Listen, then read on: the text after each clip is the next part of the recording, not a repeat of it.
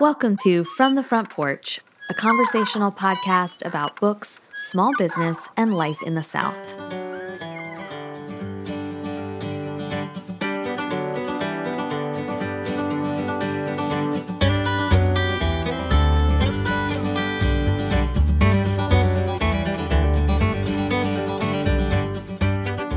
It might not be right, but just you keep in mind that it can be hard for folks to do the right thing when they've got something to lose. Adele Myers, The Tobacco Wives. I'm Annie Jones, owner of The Bookshelf, an independent bookstore in beautiful downtown Thomasville, Georgia. And this week, we're talking new March titles in our new release rundown. I'm joined by The Bookshelf's floor manager, Olivia Schaefer, and From the Front Porch contributor, Lucy Stoltzfus, to talk through the books we're most excited about this month. And as a bonus for podcast listeners, we did this last month, and I think it worked pretty well. If you purchase or pre-order any of the books we talk about today, you can enter New Release Please at checkout for 10% off your order.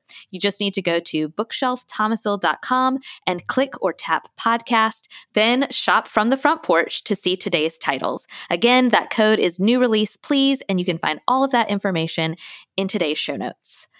Hi, friends. Hey. Hello. Welcome back, Lucy. It's been a minute. I know. I miss you guys. I'm still in Pennsylvania. Still in Pennsylvania. And what's happening next month?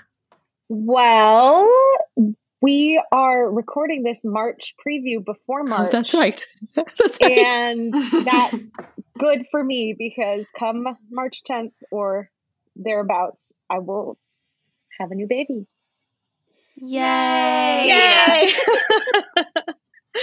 And she will be a girl, and she will be wearing a lot of flower patterns.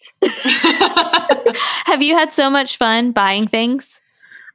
Yes. In the past couple weeks, I've been nesting pretty hard, and that includes buying stuff. And I keep telling myself, like, she has clothes. She, you don't need all that much new stuff, but it's like, well, she's going to just wear a navy blue long sleeve onesie hand me down from her brother. Like, that doesn't make any sense.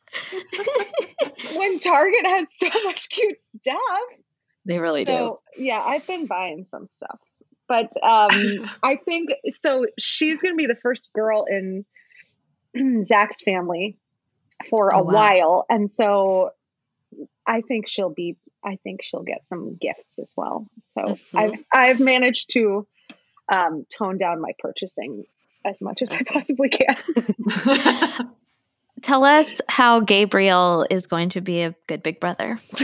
I don't know. I'm currently dealing with the guilt of that, of ruining his life. It's not real. It's not real. I know his life will be better for having a sister, but right now I'm like, oh, I'm ruining your life because you just have such a happy time being with mom. But I went the book route of like buying a bunch of books about like becoming a big brother, and he has less than no interest in reading them. So I'll pull it out and he'll be like, no. Throw it on the ground. And he's such a reader. Like he has his hands on a book constantly. He is just over 2 years old. So I feel like he's at this place where he pretty much can understand what's about to happen, and he knows that he's not interested. So he's not the one thing, and I will give this tip to any about to be second time mother. The one thing that has worked is I made him a personalized book all about when he was born. So it's like, first it was mommy and daddy, and then, we got pregnant with you and we were waiting for you. And then here you were. And, like I have pictures of him cuddling and with me, and I have pictures of us like changing his diaper. And he's been really interested in that because it's about him. But I think it's like getting him into the mindset of having another baby around, hopefully. Anyway, but his current obsession is Charlie Brown. Oh, Charlie. He's obsessed, which is why we now have the names Violet and Frida on our list of potential baby names, because those are Charlie Brown characters. Oh, very fun. Marcy is not so, and Peppermint Patty is not so much on the list, but Patty Stoltzfus doesn't have a nice ring to it. Well, he says Pepper Patty, which is really cute, but I don't think it would last, Yeah. Pepper Patty Stoltzfus into adulthood. It doesn't sound right. My mom was a preschool teacher for 26 years or something, and it is like family lore. She had a little girl in her class named Pepper, and Pepper pooped her diaper once, and my mom accidentally called her Pooper, and we've never forgotten it. As a family, my mom, I think the family joke is, Pooper, let's go change your Pepper diaper. Like it was just a mashup of poop and pepper. On that note, shall we? Are we ready? Let's discuss. Let's do it. So Lucy is back for this new release rundown episode, which Olivia and I continue to call new release roundup. I think we're just confused as to what these episodes are called, but I think it's rundown. But throughout this year, we're going to have a rotating kind of cast of hosts and co-hosts who will come on and talk to us about new releases, but we want to have Lucy back before she goes and has her baby. So we do this round robin style. It's going to be me, but then Lucy and then Olivia, because Olivia has 7 books today, so she'll go last. So I'll go first. My first book that I want to talk about is The Love of My Life. This is a book by Rosie Walsh. It's out this week, March 1st. I believe it released in Great Britain first, and now it is coming to the US, is my understanding. You might be familiar with Rosie Walsh because she was the author. She's not the author of the books Ghosts. She's the author of the book Ghosted, which was a New York Times bestseller when it came out a few years ago. And so this is her newest book. It's about Emma and Leo. Emma is a marine biologist. She's been happily married to Leo for several years. Leo is an obituary writer, and something happens to Emma. She becomes sick. I don't know if it's cancer or if she's in a car accident, but she is at the brink of death, is my understanding. And to kind of cope while they wish and hope for Emma's recovery, Leo decides to do what, of course, an obituary writer would do, which is he begins to kind of write about his wife's life. And he begins to do research on who she was as a person and who she was as a child. And this is when he realizes that Emma is not his wife's name, and he doesn't actually know who she is at all. And so apparently, Olivia, I wish you could see Olivia's face. I did tune out until that point. You have funny. Me now. Because I do think in the mashup of our literary preferences, I do think this could be a potential Annie and Olivia kind of Venn diagram, because it's this family drama and this kind of story of this husband and wife, but there are these deep-seated family secrets, and apparently all the blurbs and all the reviews say this is quite the page turner. So you're kind of uncovering Emma's secrets and why she lied to her husband. And anyway, it does not sound quite like a domestic thriller. I don't think this is girl on the train, husband-wife murder story or something.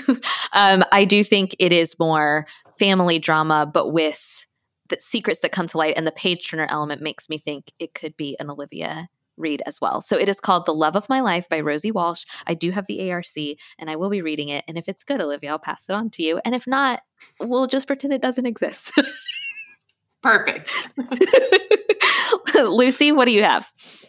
Okay, my first book is The Last Suspicious Holdout by Ladee Hubbard. I feel like I sent this to you at some point, Annie. It is by the author of The Rib King. Did Olivia end up reading that? I didn't. I wanted to, but I didn't have the time. I started it and I liked it, but didn't finish it.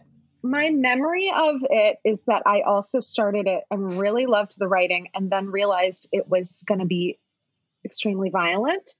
And I couldn't do it at that time, and probably still couldn't. I'm not a violence person.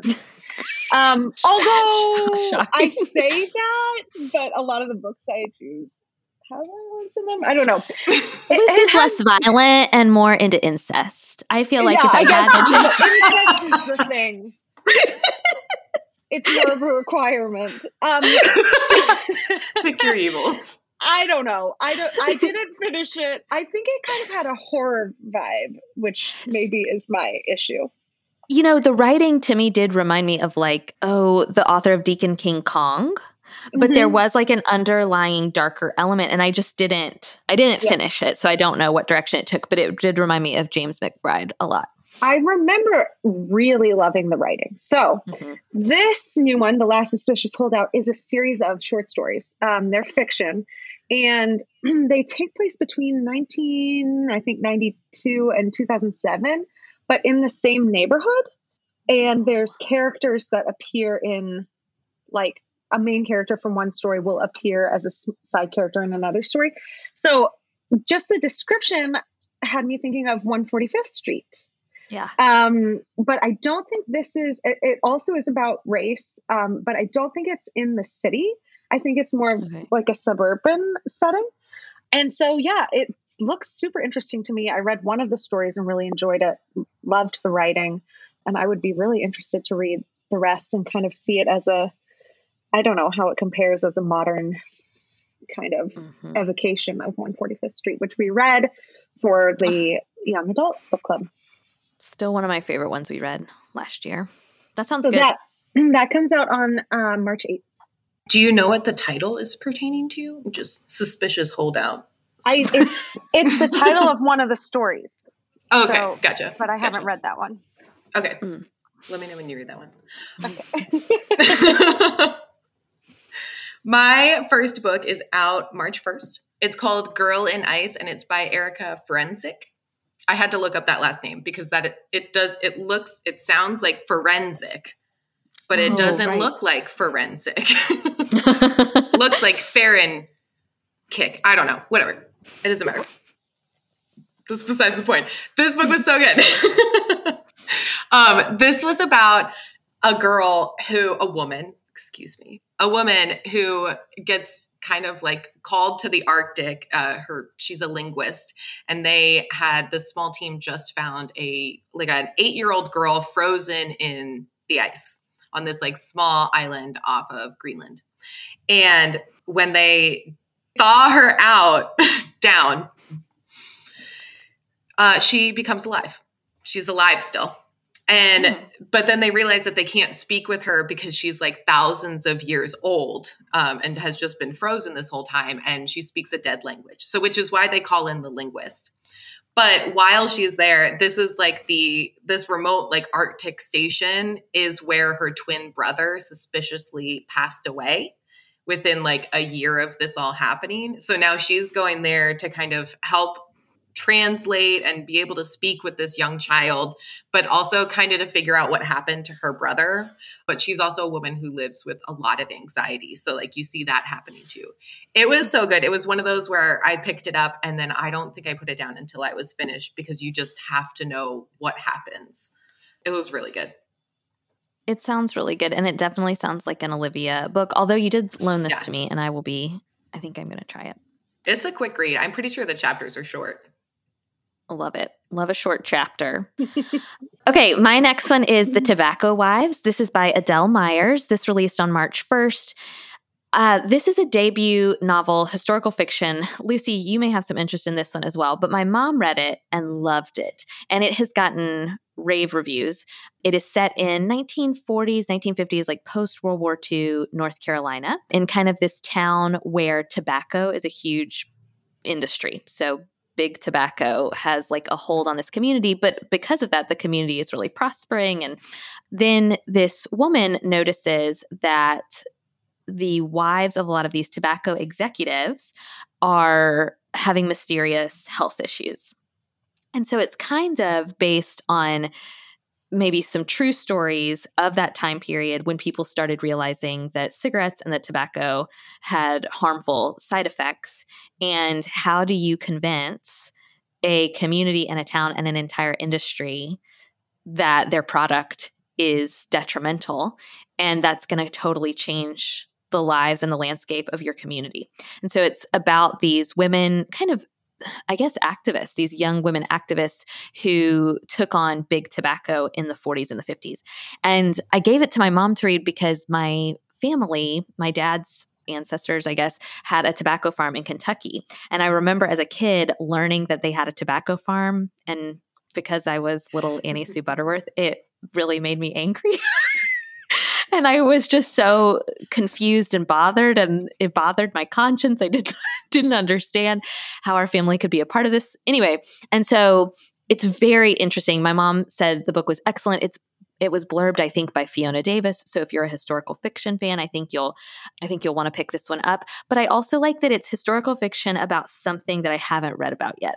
So I feel like a lot of historical fiction is very familiar, or it feels like maybe I've read something similar to it before or something like that. And I like that this sounds like it's dealing with an issue and a community and a time period that I have not read about yet. And so my mom loved it. It's a debut novel. It's already gotten really good reviews. It is called The Tobacco Wives by Adele Myers, out on March 1st. Up here in Lancaster County, you just see the tobacco barns. And you can watch the people harvesting it and putting it up to dry. It's like so beautiful.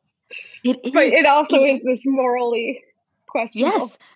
Yes. We went to visit the farms as a kid, and I remember seeing it, and it has this very powerful smell anyway. But I remember thinking, how do I think this is pretty, but also this is terrible? You're a kid and you're trying to grapple with those things.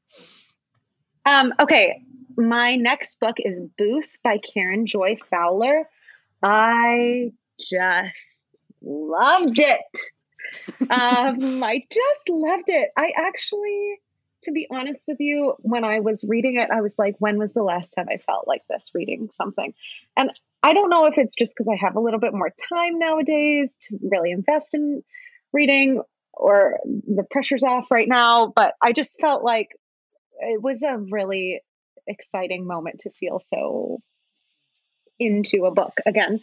So this is the historical fiction about John Wilkes Booth's family.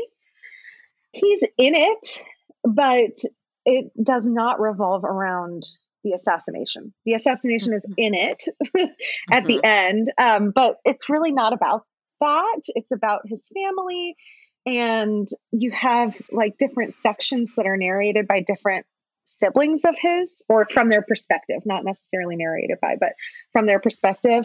And his family life growing up was really hard, especially before he was born. And he had a number of siblings die young, and his mom was not in good mental health because of that. And his dad was really not in good mental health, and also wasn't around, and was an alcoholic. He was a famous Shakespearean actor. And then the whole family kind of followed in his footsteps, all the men, to be Shakespearean actors. And it's just so fascinating. I learned so much about that period of history, about the politics. It's kind of the Booth family chapters are interspersed with little vignettes about Abraham Lincoln and his life. And just moving, beautifully written. It's about something I think is kind of timely, which is like how somebody becomes an extremist and how their family reacts to that. And I just can't say enough good things about this book. It comes out also on March 8th. Booth.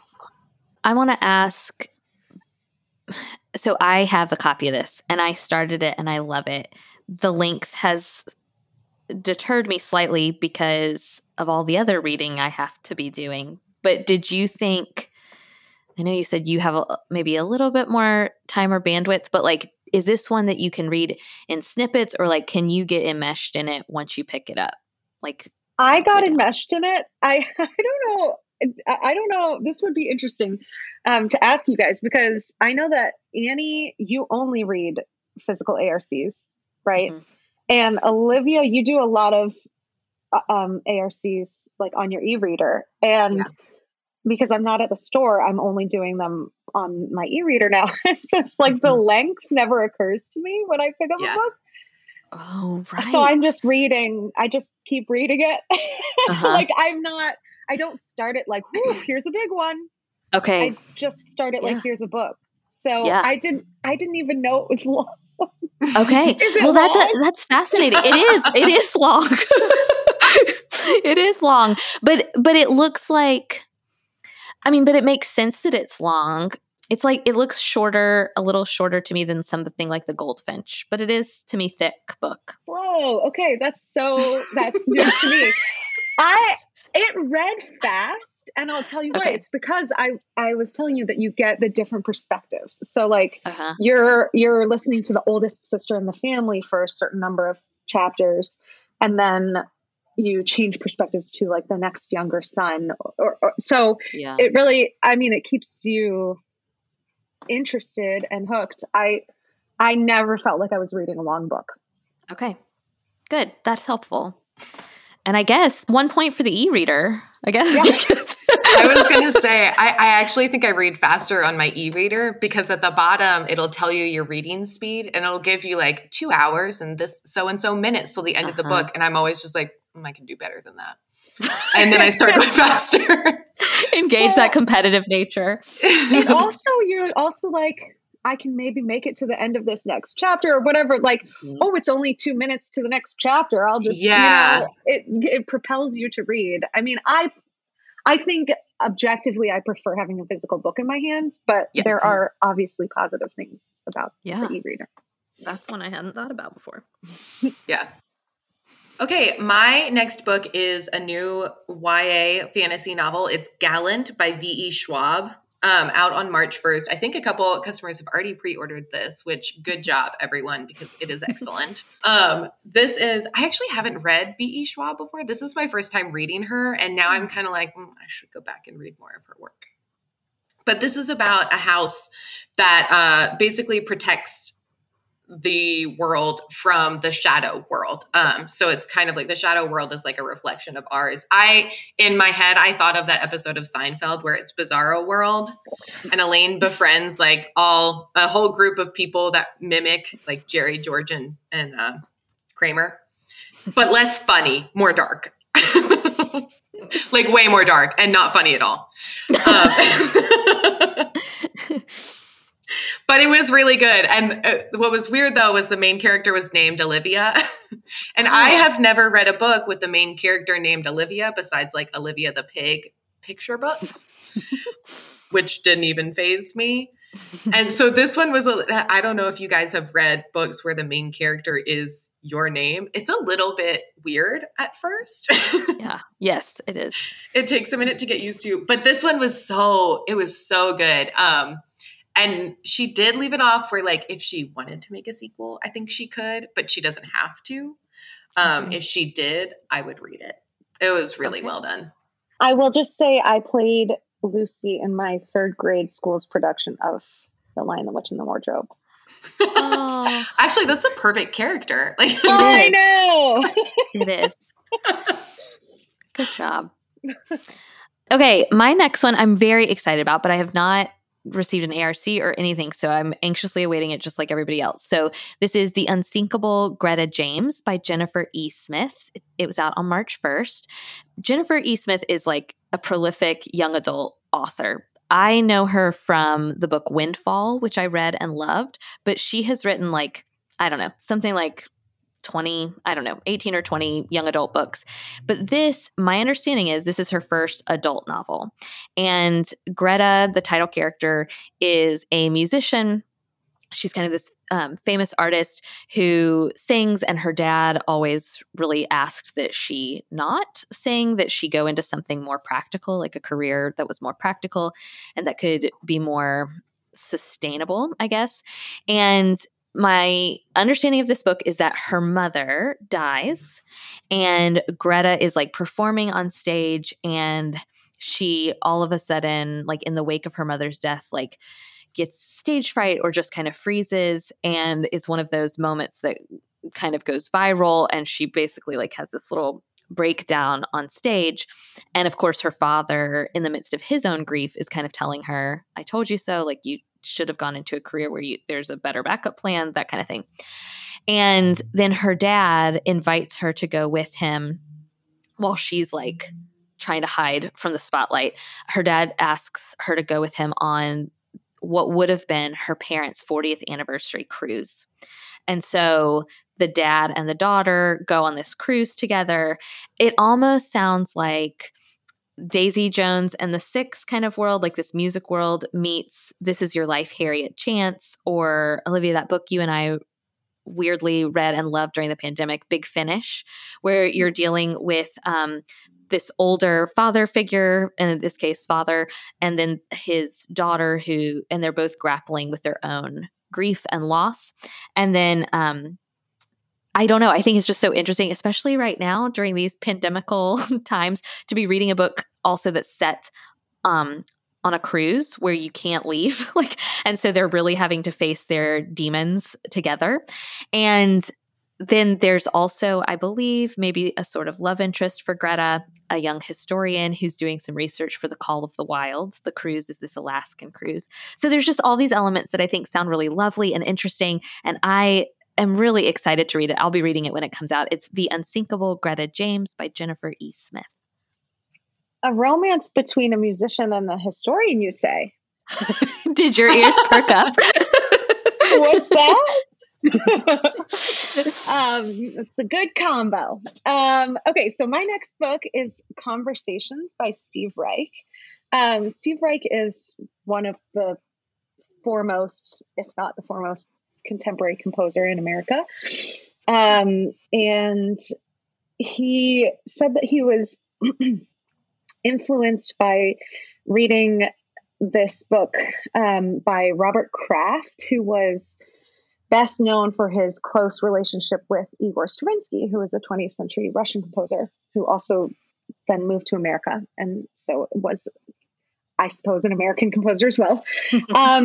And he has a book called Conversations with Igor Stravinsky, where it's just basically interviews, conversations they had together. And so Steve Reich thought he would like to do something like that, but he doesn't have this like protege. So he said, I'll just, do interviews with various artists, musicians, cultural figures that I have become close with, but they're about him. So there's a lot of them. I don't know how many, maybe like 18 or 20 chapters of interviews that he's done. And each person that he interviews has some kind of a connection to a piece of music that he composed. And so they've done it together, or they performed it together, or they had some connection. So they're talking about that piece, but they're also kind of, they're arranged chronologically. So they kind of tell the story of his life as well. I find it very interesting. We have a customer that I know that you guys can hand sell it to. I just wrote it down to special order it for her. Yes. Anybody who's interested in contemporary music, I mean, it reads like a conversation. I'm sure it's just transcribed from audio recording, but super interesting if you care at all about contemporary classical music. So that one comes out again on March 8th, Conversations by Steve Reich. Awesome. My next book is a young adult graphic novel, which, Lucy, I may need your musical help with this. It is by Alicia Keys, and it's called Girl on Fire. I was going to ask Studio D to give me, some music in the background. Then I was like, well, we'd probably have to pay for copyright music. Is it good? Is it book good? Yeah. Oh, it's excellent. Would you say it's on fire? Oh, it's on fire. So you could say, this book is on fire. There we go. Thank you. No one wanted to hear me sing that. So we love Studio D, but we don't need their music. We have Lucy. That was all that played in my head as I read this graphic novel. Yeah. But this is about a girl who lives with her brother and her father and her grandmother. And her brother gets almost arrested by the cops for something he didn't do. And she, in a moment of, I'm going to stand up for my brother and stop what's happening, discovered she has powers. Very Marvel adjacent power sort of thing happening. But then she proceeds to help her family get out of trouble with this local gang leader who is now asking for like money for quote unquote protection. But it was so good. It was so much fun. I am still in that like Marvel mindset. So I think that made it even more enjoyable while reading it. But it was great. And I actually think a lot of people would really enjoy it. Is it a YA graphic novel or middle grade, or is it for grownups? It's YA. And I would probably keep it YA just because of like the gang related happenings within it. But I would say a good like 12 and up age group could handle this book. It was so well done. And again, they left it where like it could be a sequel, but it doesn't have to be a sequel. But I would love for there to be a sequel. Alicia Keys, if you were listening. And that is out on this podcast. Alicia, if you're listening. Miss Keys, if I will. Mrs.? I don't know. Sorry, Alicia. That was out on March 1st. Okay. Next up for me is the book Chorus. This is by Rebecca Kaufman. This was out on March 1st. This is Rebecca Kaufman's fourth book, and I discovered I've read 2 of them. So I will be reading this one as well because I've really liked her work before. So I read her book, The Gunners, for a book club book a few years ago. And then a couple summers ago, I read the book, The House on Fripp Island. What I find interesting about Rebecca Kaufman is so far her books are completely different from one another. Like, you would never know they were written by the same author, which I just find fascinating when an author can write that differently about things. So the book is about the Shaw siblings, and it is set – I already love, even the ARC has all the chapters listed out, which I feel like never happens in literature anymore. But each chapter is told like from a different perspective of a different family member. And it goes from the early 1900s to the 1950s. And what you are supposed to gather from this book and from these siblings' stories is kind of the 2 pivotal moments when their family's life changed. The first is when their mother died unexpectedly and mysteriously under mysterious circumstances. And the second is one of their sisters' teenage pregnancies. And so the book is really about this one family told through the eyes of all of these different siblings over a span of years, and then all trying to kind of understand how they became who they became because of these events in their family history, which I find fascinating. It sounds exactly like something I would love to read. And I'm very anxious to get started on it because I really do like Rebecca Kaufman's writing. The Gunners was about a group of friends. It reminded me of like a great 80s movie, like about friends and having a reunion. And then The House on Fripp Island was more of a almost mystery, kind of family mystery. And so it sounds like this is going to be really different as well, kind of more historical fiction and more family trauma and drama. So it is Chorus by Rebecca Kaufman, and it was out on March 1st. My next book is The Great Passion by James Runcie. Once again, Olivia, if you'd like to pre-order this for said specific customer, it's about Johann Sebastian Bach. It's a historical fiction. Often with historical fiction, when there's a real life character of such renown, I kind of like roll my eyes. He plays a secondary role, not tertiary. Like he's pretty like central to the book, but he's not the main character. And I think that helps. I like the writing. This guy, James Runcie, wrote the Grantchester books that were turned into the show, the PBS show. So he's got that PBS masterpiece vibe to him, as does the book. Really good. It's about this young boy whose mother dies, and his dad is an organ builder and sends him off to the school that Bach works at, that's associated with the church that Bach works at. And so he becomes a boy soprano in the choir, and then he develops a particularly close relationship with Bach and becomes like a keyboard student of his, an organ student of his, but also lives in his house with him.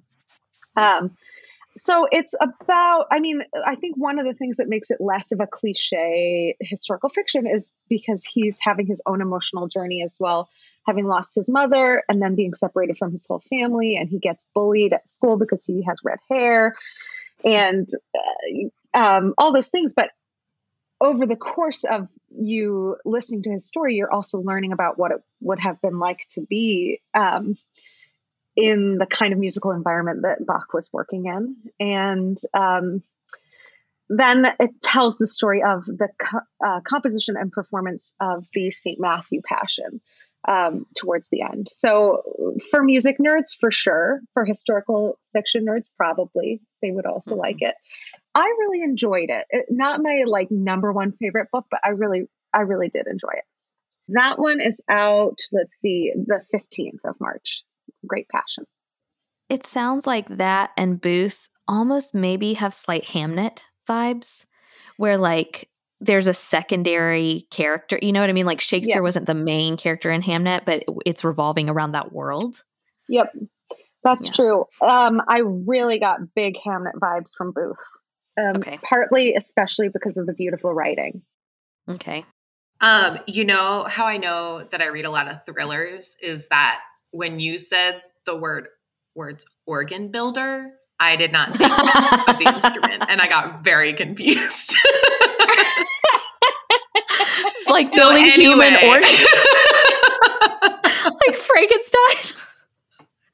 Yes, that is what went through my head. I'm mentally a okay. Horror story. It did click immediately after, but I just did have a moment. Okay, my next book is called The Atlas Six. This again is out on March 1st. I promise after this one, my next one is not out at the beginning of March. But this is by Olivia Blake, which I found out today is a pen name, but then I forgot to write down her real name. So just thought that was fun. And this was also published. It was self-published, I believe, in 2020. And then a big publisher picked it up because it was doing so well just on its own. So now this is technically the second printing of this book. And it's going to be a trilogy, and it's excellent. This is about 6 people who have these magical gifts, and they're all selected for this very niche program where they get to basically go into the Alexandria library and go through all of that to gain more knowledge to then become better magicians. But they're not called magicians. It's she made another term for it that I can't pronounce because it was never said in the first book how to pronounce it. So I think I'm going to butcher it if I try it. But it is magicians adjacent. But then they find out that after the first year of that program, only 5 of them can move on to the next year of the program. And so it adds to the competitiveness of the group, but it's really well done because it's not actually super plot driven. It's more character driven, and the characters are fascinating. So that's Atlas 6 by Olivia Blake. Okay. My next book is out on March 22nd. It's called All the White Friends I Couldn't Keep. This is by Andre Henry. So I follow Andre on Instagram. He's at the Andre Henry. And I first came across his work in, I guess, 2020. It was pandemic times through his video series, or a video series produced by the author Austin Channing Brown. And the video series was called The Next Question. And they interviewed Andre, I think, in one of the episodes. And so that's kind of how I became familiar with him. He was a really fascinating interview. So I started following him on Instagram. And now he's got this book coming out, and people who follow reviews or reviewers will understand what a big deal it is to get a starred review in Kirkus. But this has gotten a starred review in Kirkus and in Publishers Weekly. It is part memoir, part call to action. So it's about his own journey to activism and kind of navigating the world of social justice and what it really means to be an ally, particularly if you are a white person.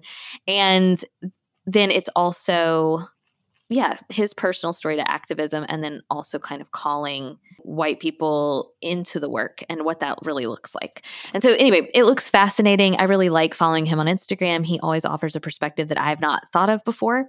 And I find him to be a little more willing to step on people's toes than some of the other kind of activists that I follow. And so I appreciate his perspective, and I'll be interested to read this book. So it is called All the White Friends I Couldn't Keep by Andre Henry. You can follow him at the Andre Henry, and the book comes out on March 22nd. Okay, my next book is We Don't Know Ourselves by Fintan O'Toole. And this I haven't yet read, but I'm super interested in. It's a kind of combination of memoir and analysis, cultural and historical analysis of the Irish history of the 20th century. This has been blurbed by Patrick Radden Keefe, who wrote Say Nothing. So I think if you were interested in Say Nothing, that this would be another great book for that. And Fintan O'Toole apparently is just like the greatest mind in Ireland right now, and super, super well respected about the way he talks about the changes that happened in Ireland in the 20th century and what brought them about, what they mean. I'm really interested to read this one.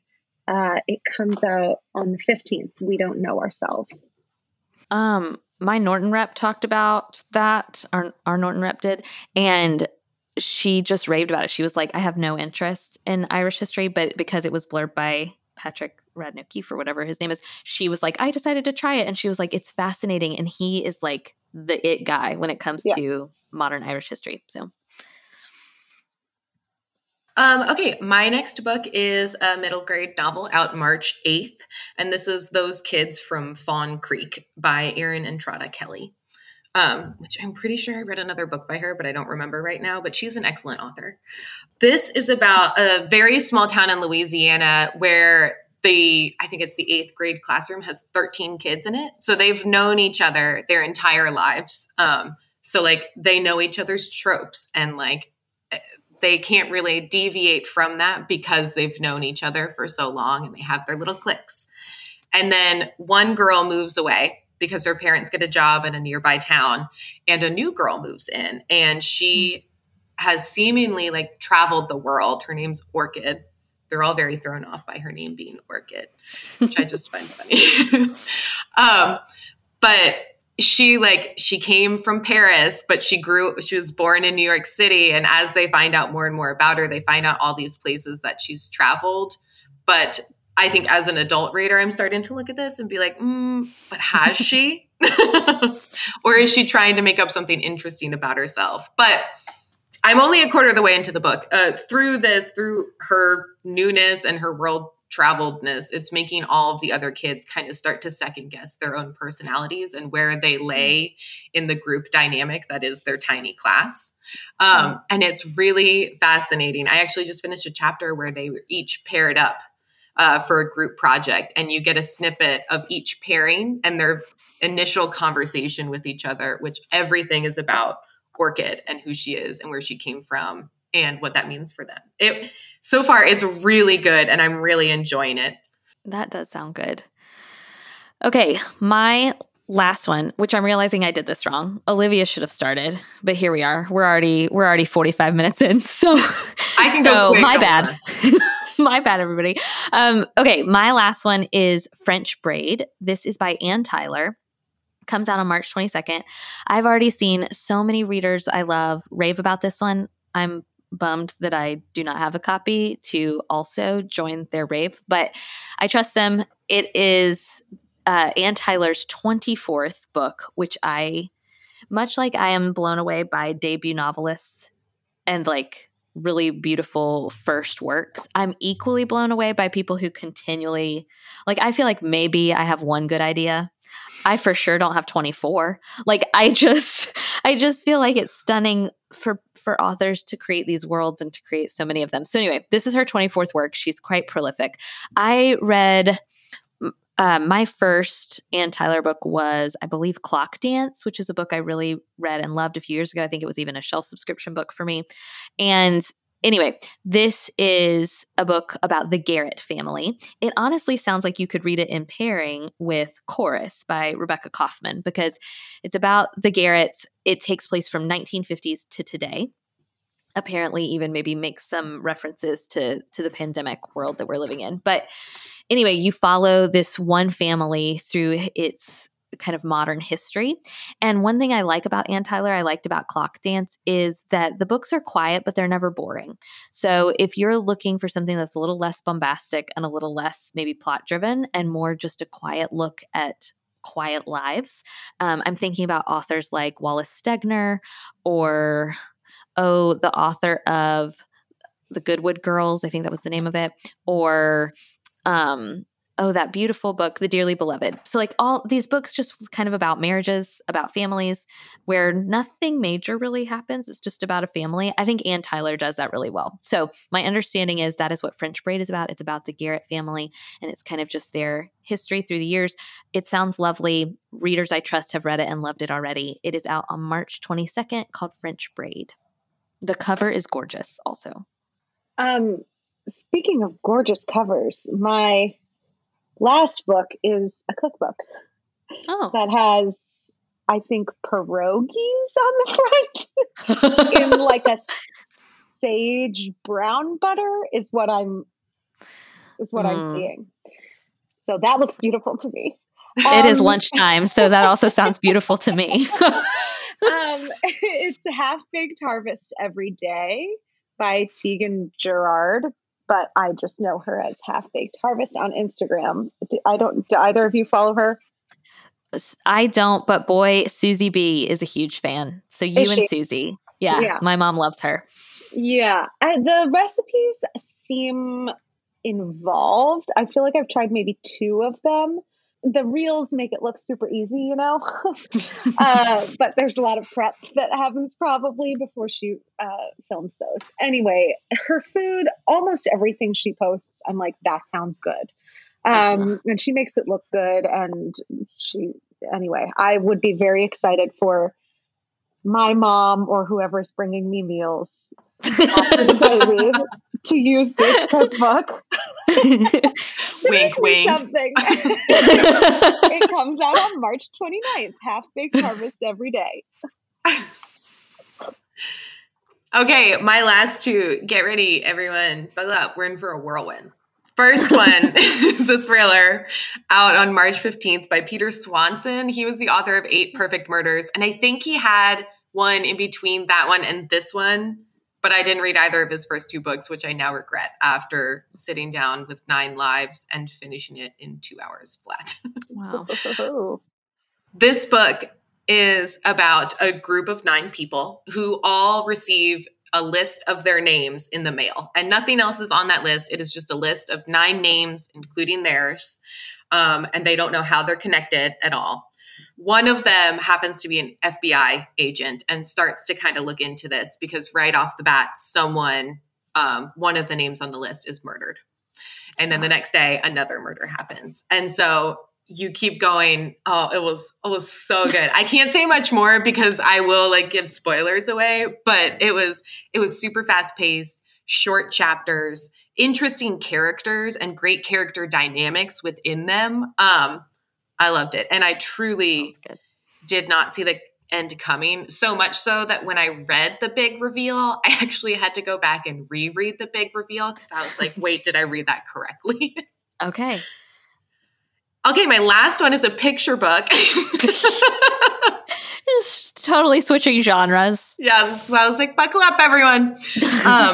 Out March 29th. I think this might be my favorite picture book of the entire year. I have now sent it to almost everyone on staff to read and then tear up with me.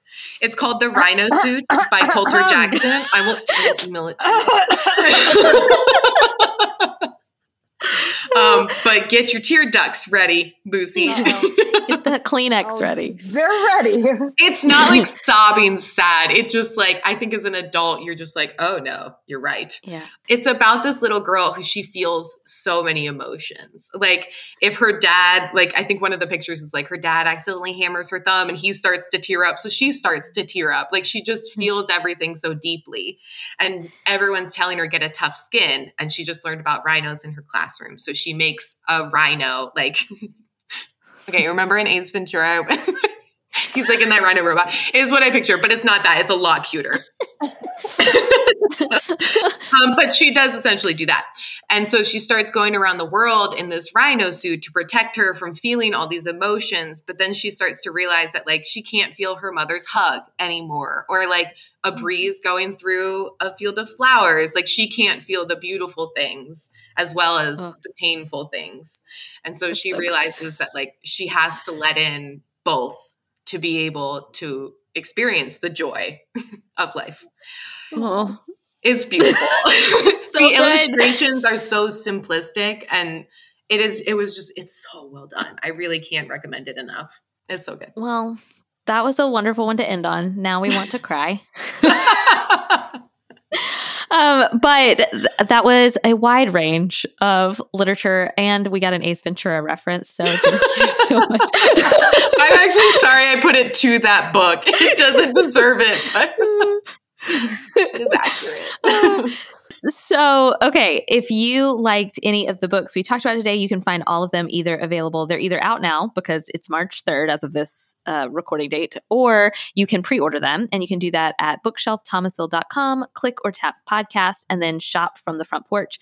And then you can use the code new release please to get 10% off your order. So thank you guys. Lucy, we'll be thinking of you in the days to come. Thank you. This week, what I am reading is brought to you by the 101st Annual Rose Show and Festival here in Thomasville, Georgia. Last week, we hosted our first ever post-pandemic reader retreat, and it was a delight to host so many readers from all over the country in downtown Thomasville, Georgia. It is our pleasure, my pleasure, to show off this town and to get to spread the love to local businesses, restaurants, to get to introduce long-distance customers and friends to the city that we love so much. We had a wonderful time together. The weather was perfect. We sat outside on the patio at Fuzzy Goat. We ate dinner together inside the bookshelf, and the dinner was catered by my friend Chef John Gregory from Empire Bagel. We hosted a live podcast at Sass, a local restaurant inside an old train depot. The whole weekend was just a beautiful glimpse at what fun there is to be had in downtown Thomasville. This week, I'm reading Beloved by Toni Morrison. Olivia, what are you reading? I am reading Aquanaut by Dan Santat. And Lucy, what are you reading? I'm reading African Founders by David Hackett Fischer, and also Snoopy and Friends, the little golden book, about 40 times a day. Can't forget Snoopy and Friends. Thank you again to our sponsor, the 101st Annual Rose Show and Festival here in Thomasville, Georgia. If you want to come for the weekend and experience the flowers, fun, food, and shopping in beautiful Thomasville, Georgia, plan your visit now at thomasvillega.com. From the Front Porch is a weekly podcast production of The Bookshelf, an independent bookstore in Thomasville, Georgia. You can follow The Bookshelf's daily happenings on Instagram at BookshelfTville, and all the books from today's episode can be purchased online through our store website, bookshelfthomasville.com. A full transcript of today's episode can be found at FromTheFrontPorchPodcast.com. Special thanks to Studio D Podcast Production for production of From the Front Porch and for our theme music, which sets the perfect warm and friendly tone for our Thursday conversations.